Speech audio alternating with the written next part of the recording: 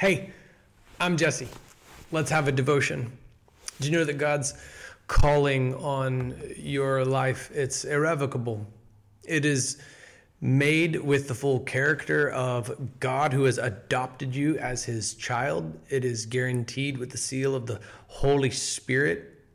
That is a down payment promising your inheritance forevermore, and that you are his child. You've called upon his name. He's given you the right to become a child of God, and this is irrevocable. This is irrevocable. Look at Ezra chapter 9. Let's begin in verse 12. So do not give your daughters to their sons in marriage, or take their daughters for your sons. Never pursue their welfare or prosperity, so that you will be strong, eat the good things of the land, and leave it as an inheritance to your sons forever. Let's talk about what's happening here. This prayer began with confession. And then there's this but now transition where he acknowledges God has given us grace. There is a remnant here, and we have the opportunity to have a stake in his most holy place. God has even given us respite amidst slavery and oppression. And he's acknowledging, like, I have nothing to say in response to this. What could I possibly say in response to this? God has taken a land that was marked by its sinfulness, and he's decided that it's his. And now here they are at the moment where it could be rebuilt and reclaimed. And so, that's the word so, verse 12 begins, so don't commit the sins that we committed to get ourselves in this place in the first place. All right, don't give your daughters to their sons in marriage, or take their daughters for your sons. Okay, stop intermarrying with people who worship false gods. Again, there was never a moratorium on having foreign wives. Joseph had a foreign wife. Moses had a foreign wife. It was particularly the Canaanite nations that they would intermarry with them because the people would take on the false worship practices. That's just, the false prophet, false prophet for hire. Balaam knew it. It turned out that he was exactly right, and God foretold it. Obviously, God was exactly right.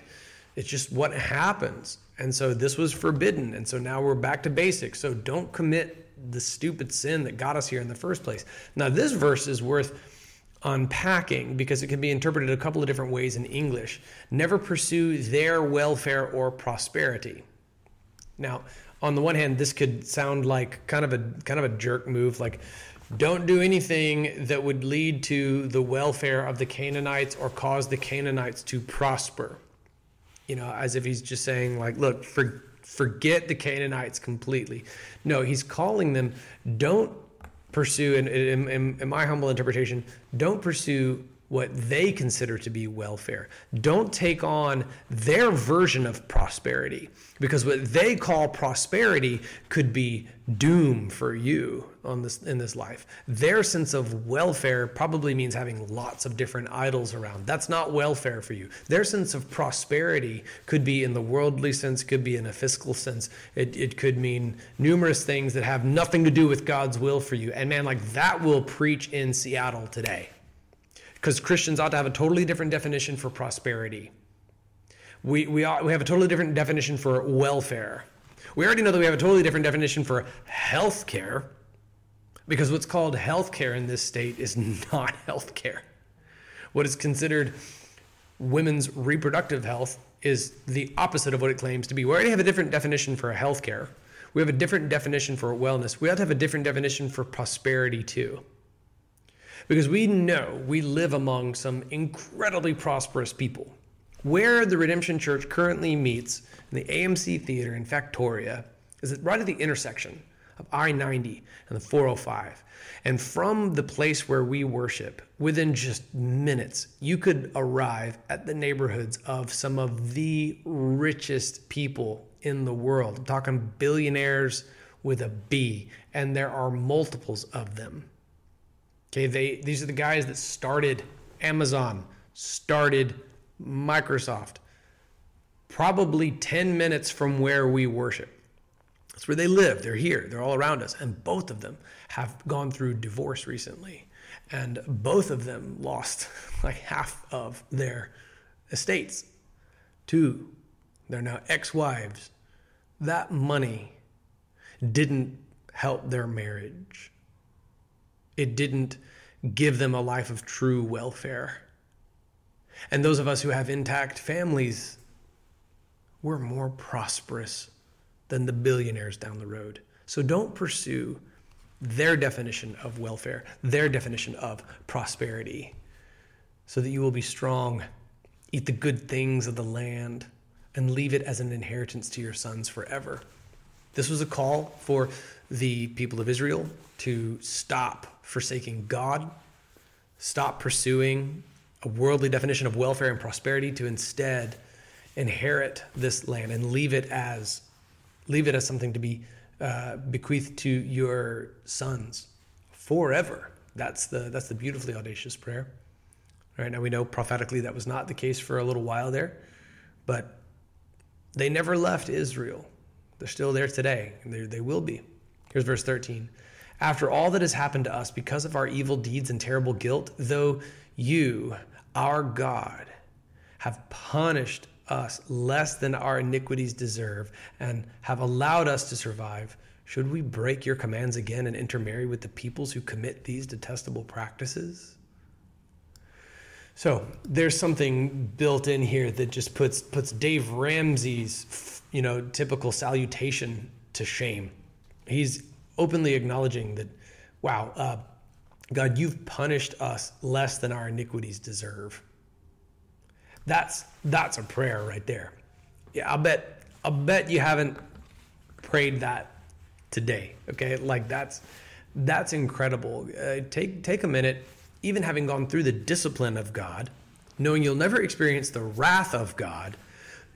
Be grateful for the mercy of God, because he is fully within his rights. It is absolutely the prerogative of a holy, just judge of a God to administer punishment that is commensurate with the degree of the offense, but not one of us has experienced that. He has decreed from the Old Testament, by which we get the law, from which we can determine what is sinful today. Every one of us deserves a death sentence, because there were death sentences prescribed for things like approaching the holy place in an unworthy manner, touching the Ark of the Covenant, committing adultery. And according to Jesus in the Sermon on the Mount, it's not even enough not to have not committed adultery. Even just looking at someone lustfully, Matthew 5:28, it's like committing adultery in your heart. Every one of us then ought to be stoned to death as an adulterer, stoned to death as an idolater, stoned to death by the Old Testament law. The wages of sin is death. Every one of us has sinned. So the fact that you're alive and listening to or watching this right now means that you have not been punished to the extent that your iniquities deserve. So that gives you something to be thankful for, doesn't it? Let's take a minute to do that. Thank you, God, for not punishing me to the full extent that I really deserve for my iniquity. We'll never know the full patience of God. He has just allowed his people to survive. And so he asks the question rhetorically, like, we've done all this, should we go right back to the very thing that caused all this in the first place? Wouldn't you, he asks God, rhetorically, become so angry with us that you would destroy us, leaving neither remnant nor survivor? Lord, God of Israel, you are righteous, for we survive as a remnant today. Here we are before you with our guilt, though no one can stand in your presence because of this. So this is a paradox. Here we are before you, but no one can stand in your presence because of this. We're standing in presence we ought not be able to. We are sinners in the presence of a holy God, and sinners die before a holy God. You are fully within your rights, O God, to eradicate us, says Ezra in chapter 9. But what Ezra doesn't know is coming is the New Testament, Romans chapter 11, verses 25 through 29. I don't want you to be ignorant of this mystery, brothers and sisters, so that you will not be conceited. A partial hardening has come upon Israel until the fullness of the Gentiles has come in. Okay, this kind of talk right here is what makes the book of Romans an anathema to Orthodox Jews. And in this way, all Israel will be saved. As it is written, the deliverer will come from Zion. He will turn godlessness away from Jacob. And this will be my covenant with them. I think he's quoting Isaiah here, 49 maybe. And then I think this is Jeremiah, when I take away their sins. Regarding the gospel, they are enemies for your advantage. But regarding election, they are loved because of the patriarchs, since God's gracious gifts and calling are irrevocable. He has made this covenant with Old Testament Israel. Now here, even in the New Testament, Romans chapter 11, the worst fears of Ezra in his prayer are never to be realized. Ezra acknowledges that, man, God's able to just completely wipe Israel out. But God made this covenant with Israel. He would restore Israel. He's going to bring revival to Israel because his calling, his gracious gifts, they're irrevocable. That's the original intent behind Romans 11. Now, you may not have been born in Old Testament Israel. In fact, I doubt that you were, because you'd be pretty old. Welcome. I'm glad you're here. Get to work. But having been born into the New Testament, having inherited this teaching, having been taught now from the book of Ezra just a little bit and seeing it through a New Testament lens, we can't use necessarily like what's called replacement theology, because Israel and the church are different, but God is the same. These two covenants are different, but God is the same. The author of Hebrews argues repeatedly and emphatically that this new covenant that we've inherited is actually even better by far. God is permanently faithful in his old covenant to his Old Testament people. I do not believe that this passage argues for the salvation of every Jewish person.